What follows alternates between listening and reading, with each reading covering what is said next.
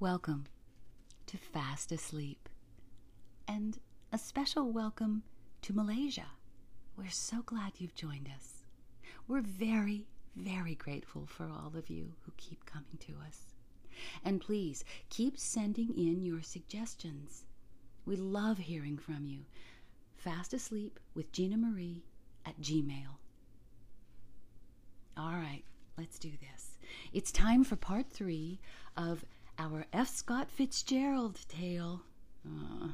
Hey, there's only one more after this, and this story is wildly obsessed with wealth, right? And all the excesses of the Jazz Age. Hey, that's a term that Fitzgerald coined himself. Well, he was very successful, but it really wasn't until after his death, at the age of 44, that's kind of young, right, that he received huge critical and popular acclaim. And now, well, he's regarded as one of the greatest American writers. So there were 164 of his short stories. We've done a few of them here.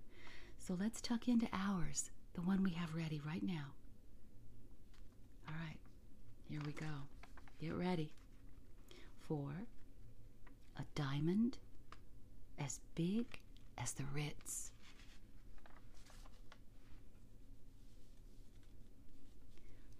Now remember, we have just learned about the men in the cage.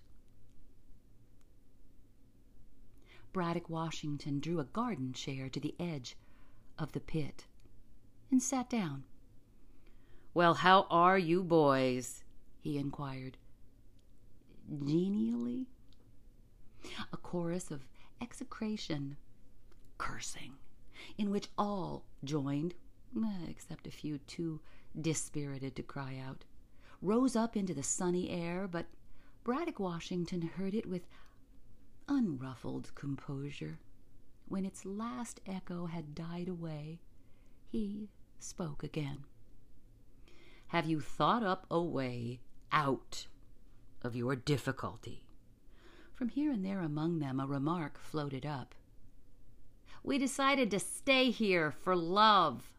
Bring us up there. We'll find us a way." Braddock Washington waited until they were quiet again, and then he said, "I have told you the situation. I don't want you here. I don't.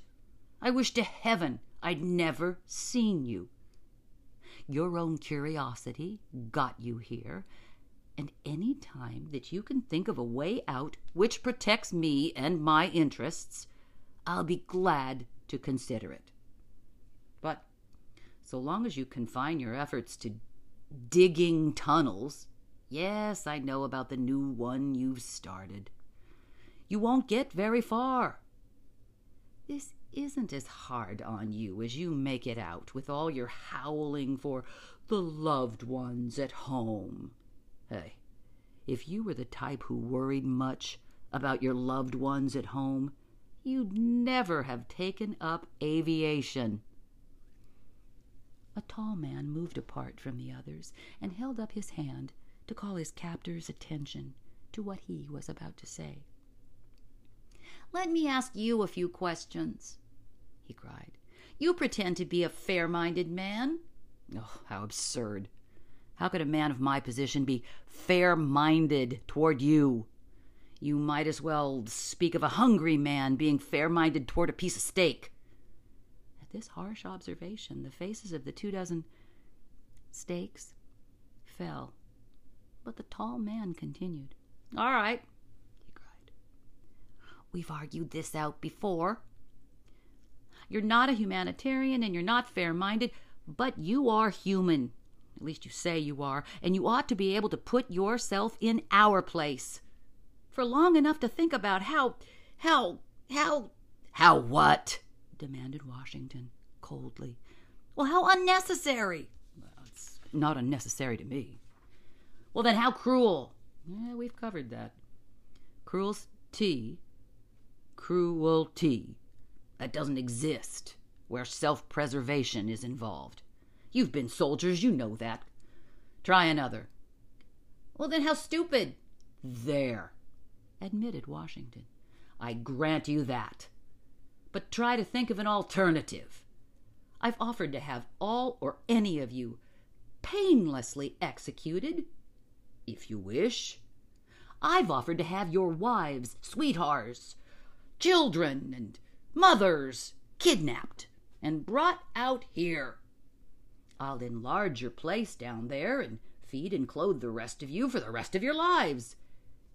If there was some method of producing permanent amnesia, I'd have had all of you operated on and released immediately somewhere outside of my preserves. But that's as far as my ideas go. Hey, how about trusting us not to peach on you? Cried someone.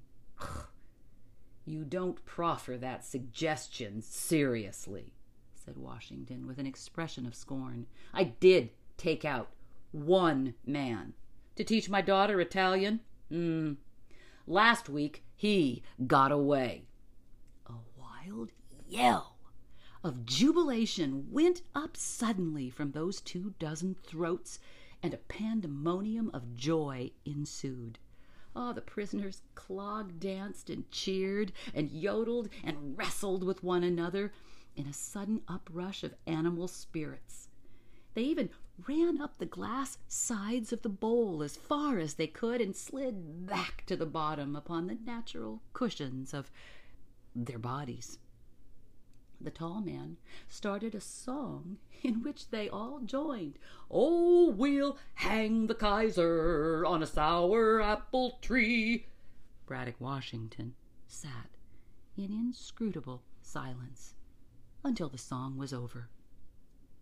You see, he remarked, when he could gain a modicum of attention, I bear you no ill will.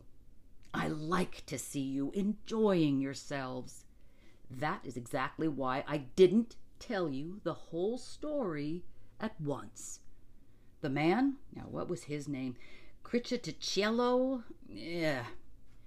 Anyway, he was shot by some of my agents in 14 different places.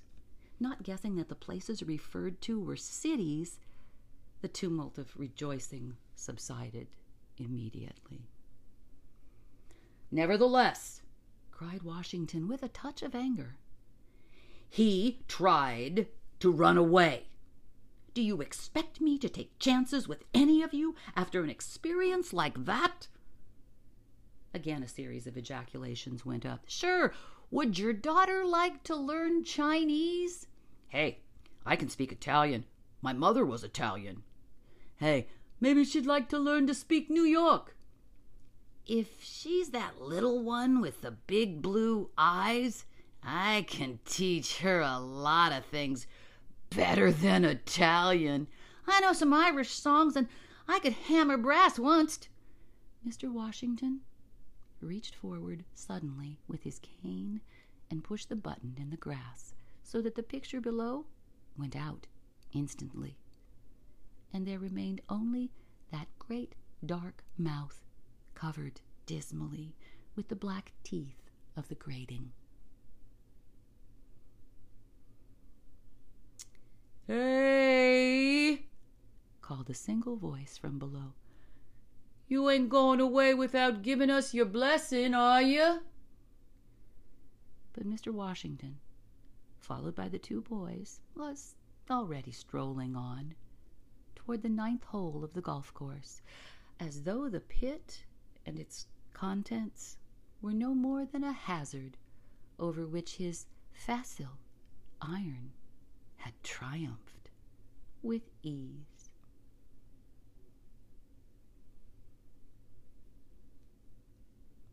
July, under the lee of the Diamond Mountain, was a month of blanket nights and of warm, glowing days. John and Kissman were in love. He did not know that the little gold football inscribed with the legend Pro Deo e Patria e San Midas, meaning for God, for country, and for remember the school is St. Midas, which he had given her, rested on a platinum chain next to her bosom. But it did, and she, for her part, was not aware that a large sapphire, which had dropped one day from her simple coiffure, was stowed away tenderly in John's jewel box. Late one afternoon, when the ruby and ermine music room was quiet, they spent an hour there together. He held her hand, and she gave him such a look that he whispered her name aloud. She bent toward him and then hesitated. "Did you say Kissman?" she asked softly, or she'd wanted to be sure. She thought she might have misunderstood. Neither of them had ever kissed before, but in the course of an hour, it seemed to make little difference. The afternoon drifted away. That night, when a last breath of music drifted down from the highest tower, they each lay awake, happily dreaming over the separate minutes of the day. They had decided to be married as soon as possible.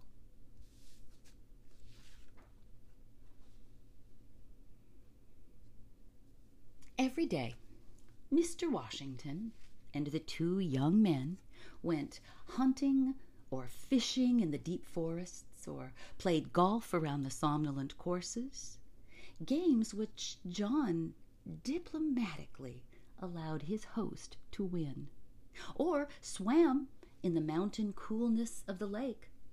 John found Mr. Washington a somewhat exacting personality, utterly uninterested in any ideas or opinions except his own. Mrs. Washington was aloof and reserved at all times. She was apparently indifferent to her two daughters and entirely absorbed in her son, Percy, with whom she held interminable conversations in rapid Spanish at dinner.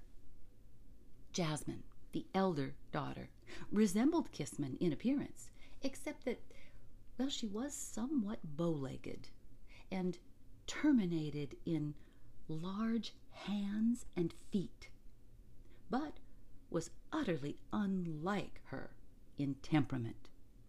Her favorite books had to do with poor girls who kept house for widowed fathers. John learned from Kissman that Jasmine had never recovered from the shock and disappointment caused her by the termination of the World War, just as she was about to start for Europe as a canteen expert. Oh, she had even pined away for a time, and Braddock Washington had taken steps to promote a new war in the Balkans. But she had seen a photograph of some wounded Serbian soldiers and lost interest in the whole proceedings. But Percy and Kissman seemed to have inherited the arrogant attitude in all its harsh magnificence from their father. A chaste and consistent selfishness ran like a pattern through their every idea. John was enchanted by the wonders of the chateau and the valley. Braddock Washington, so Percy told him, had caused to be kidnapped a landscape gardener, an architect, a designer of state settings, and a French decadent poet left over from the last century.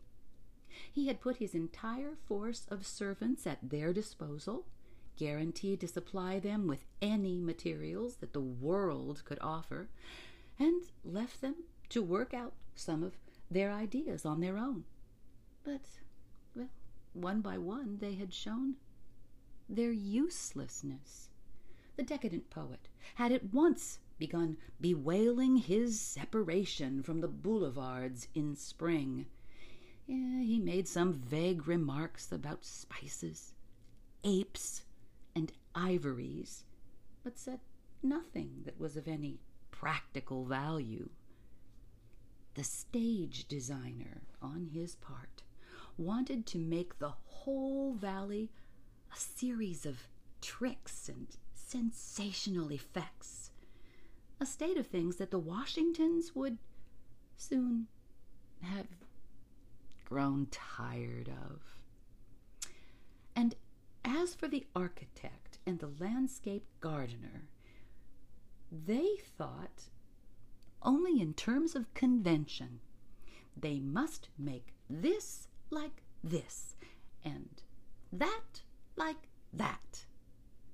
But they had at least solved the problem of what was to be done with them. They all went mad early one morning after spending the night in a single room trying to agree upon the location of a fountain, and were now confined comfortably in an insane asylum at Westport, Connecticut. But, inquired John curiously, who did plan all your wonderful reception rooms and halls and approaches and bathrooms? Well, answered Percy, I blush to tell you, but it was a moving picture fella. He was the only man we found who was used to playing with an unlimited amount of money, though he did tuck his napkin in his collar, and he couldn't read or write. As August drew to a close, John began to regret that he must soon go back to school. He and Kissman had decided to elope the following June. Well, it would be nicer to be married here, Kissman confessed. But of course, I could never get Father's permission to marry you at all. And next to that, I'd rather elope. Oh, it's terrible for wealthy people to be married in America at present. Why, they always have to send out bulletins to the press saying that they're going to be married in remnants, when what they mean is just a peck of old second-hand pearls and some used lace worn once by the Empress Eugenia. I know, agreed John fervently. When I was visiting the Schnelitzer Murphys, the eldest daughter, Gwendolyn, married a man whose father owns half of West Virginia. She wrote home saying what a tough struggle she was carrying on his salary as a bank clerk. And then she ended up by saying that thank God I have 4 good maids anyhow, and that it helps a little. Oh, that's absurd, commented Kissman. Think of the millions and millions of people in the world, laborers and all, who get along with only 2 maids. One afternoon, late in August, a chance remark of Kissman's changed the face of the entire situation and threw John into a state of terror. They were in their favorite grove, and between kisses, John was indulging in some romantic forebodings which he fancied added poignancy to their relationship. Sometimes I think we'll never marry, he said sadly. You're just too wealthy, too magnificent. No one as rich as you are can be like other girls. I should just marry the daughter of some well-to-do wholesale hardware man, from Omaha or Sioux City, and just be content with her $500,000.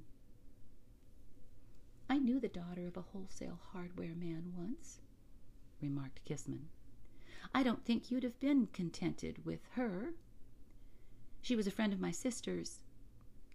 She visited here. Oh! Well, then you've had other guests, exclaimed John, in surprise. Oh, Kissman seemed to regret her words. "Oh, yes," she said hurriedly. "We've had a few." "What? Wasn't your father afraid they would talk outside?" "Oh, to some extent. Yeah, to some extent," she answered. "Let's talk about something pleasanter."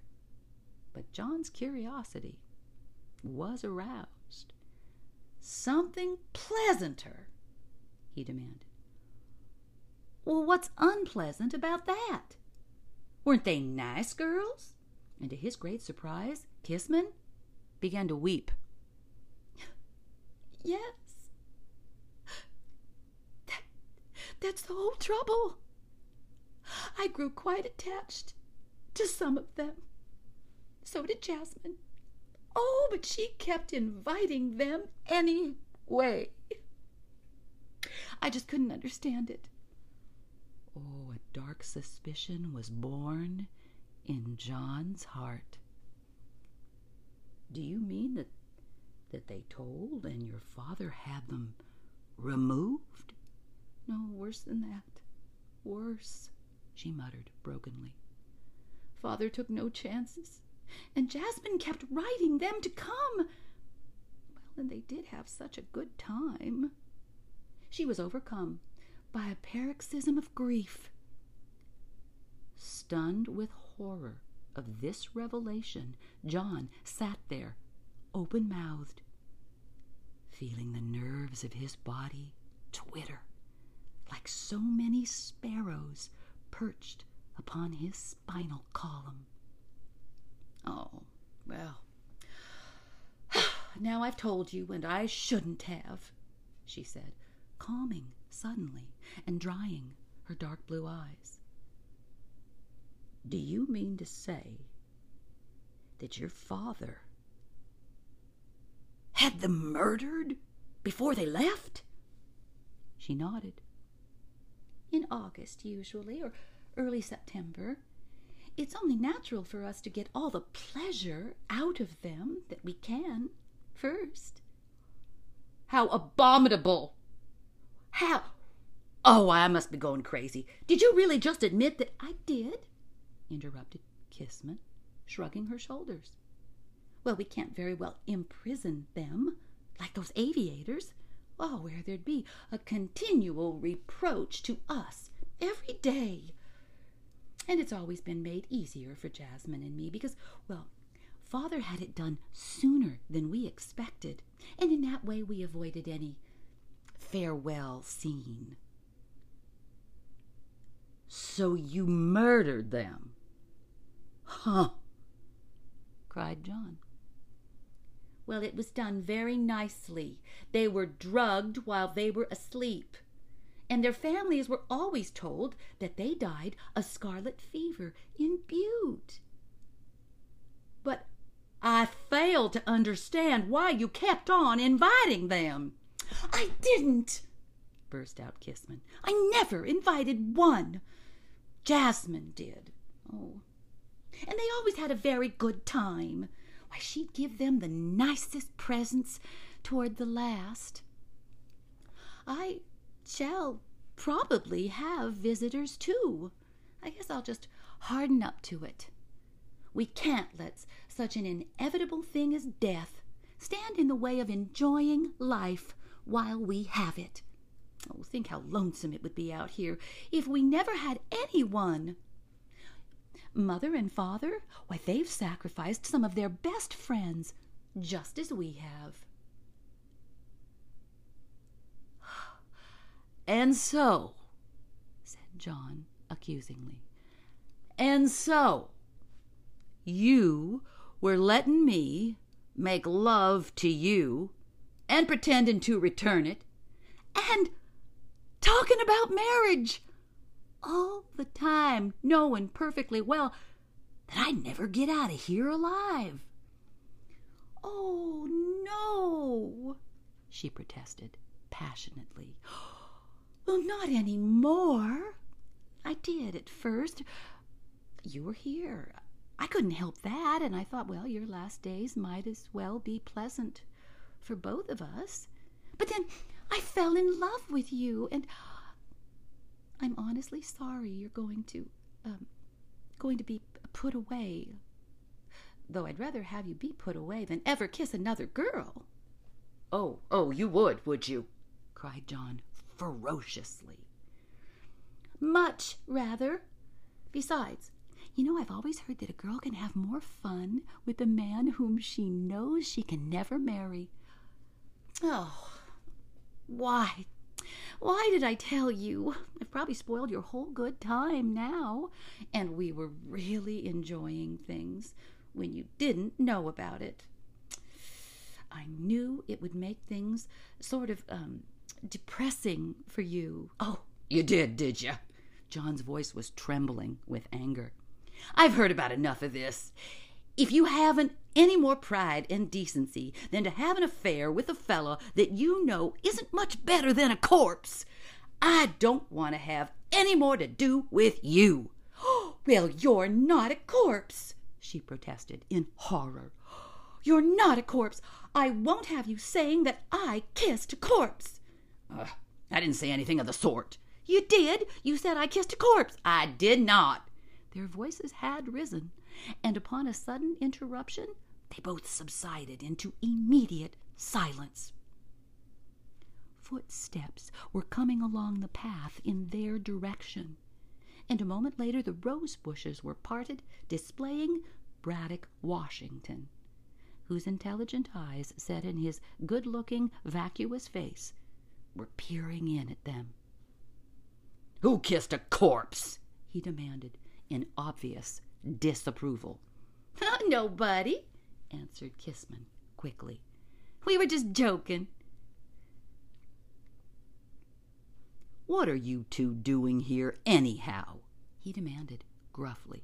"Kissman, well, you ought to be reading or playing golf with your sister. Go read, go play golf, and don't let me find you here when I come back." And then he bowed at John and went up the path. "See," said Kissman crossly when he was out of hearing, "you've spoiled it all. We can never meet any more. He won't let me meet you. He'd have you poisoned if he thought we were in love." "We're not any more," cried John fiercely.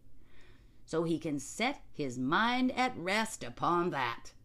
Moreover, don't fool yourself that I'm going to stay around here. Inside of 6 hours, I'll be over those mountains if I have to gnaw a passage through them, and I'll be on my way east." They both got to their feet, and at this remark, Kissman came close and put her arm through his. "I'm going too." "You must be crazy." "Of course I'm going," she interrupted impatiently. "You most certainly are not. You—" "Very well," she said quietly. "We'll just catch up with Father right now and talk it over with him." Defeated, John mustered a sickly smile. "Very well, dearest," he agreed, with pale and unconvincing affection. "We'll go together." His love for her returned and settled placidly on his heart. She was his. She would go with him to share his dangers. He put his arms about her and kissed her fervently. After all, she loved him. Why, she had saved him, in fact. Discussing the matter, they walked slowly back toward the chateau. They decided that since Braddock Washington had seen them together, they had best depart the next night.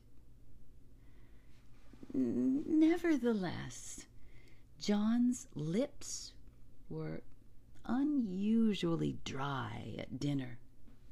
He nervously emptied a great spoonful of peacock soup right into his left lung. He had to be carried into the turquoise and sable card room and pounded on the back by one of the under-butlers, which Percy considered a great joke. And that's where we'll stop for now. Please don't miss part 4, the conclusion. Good night.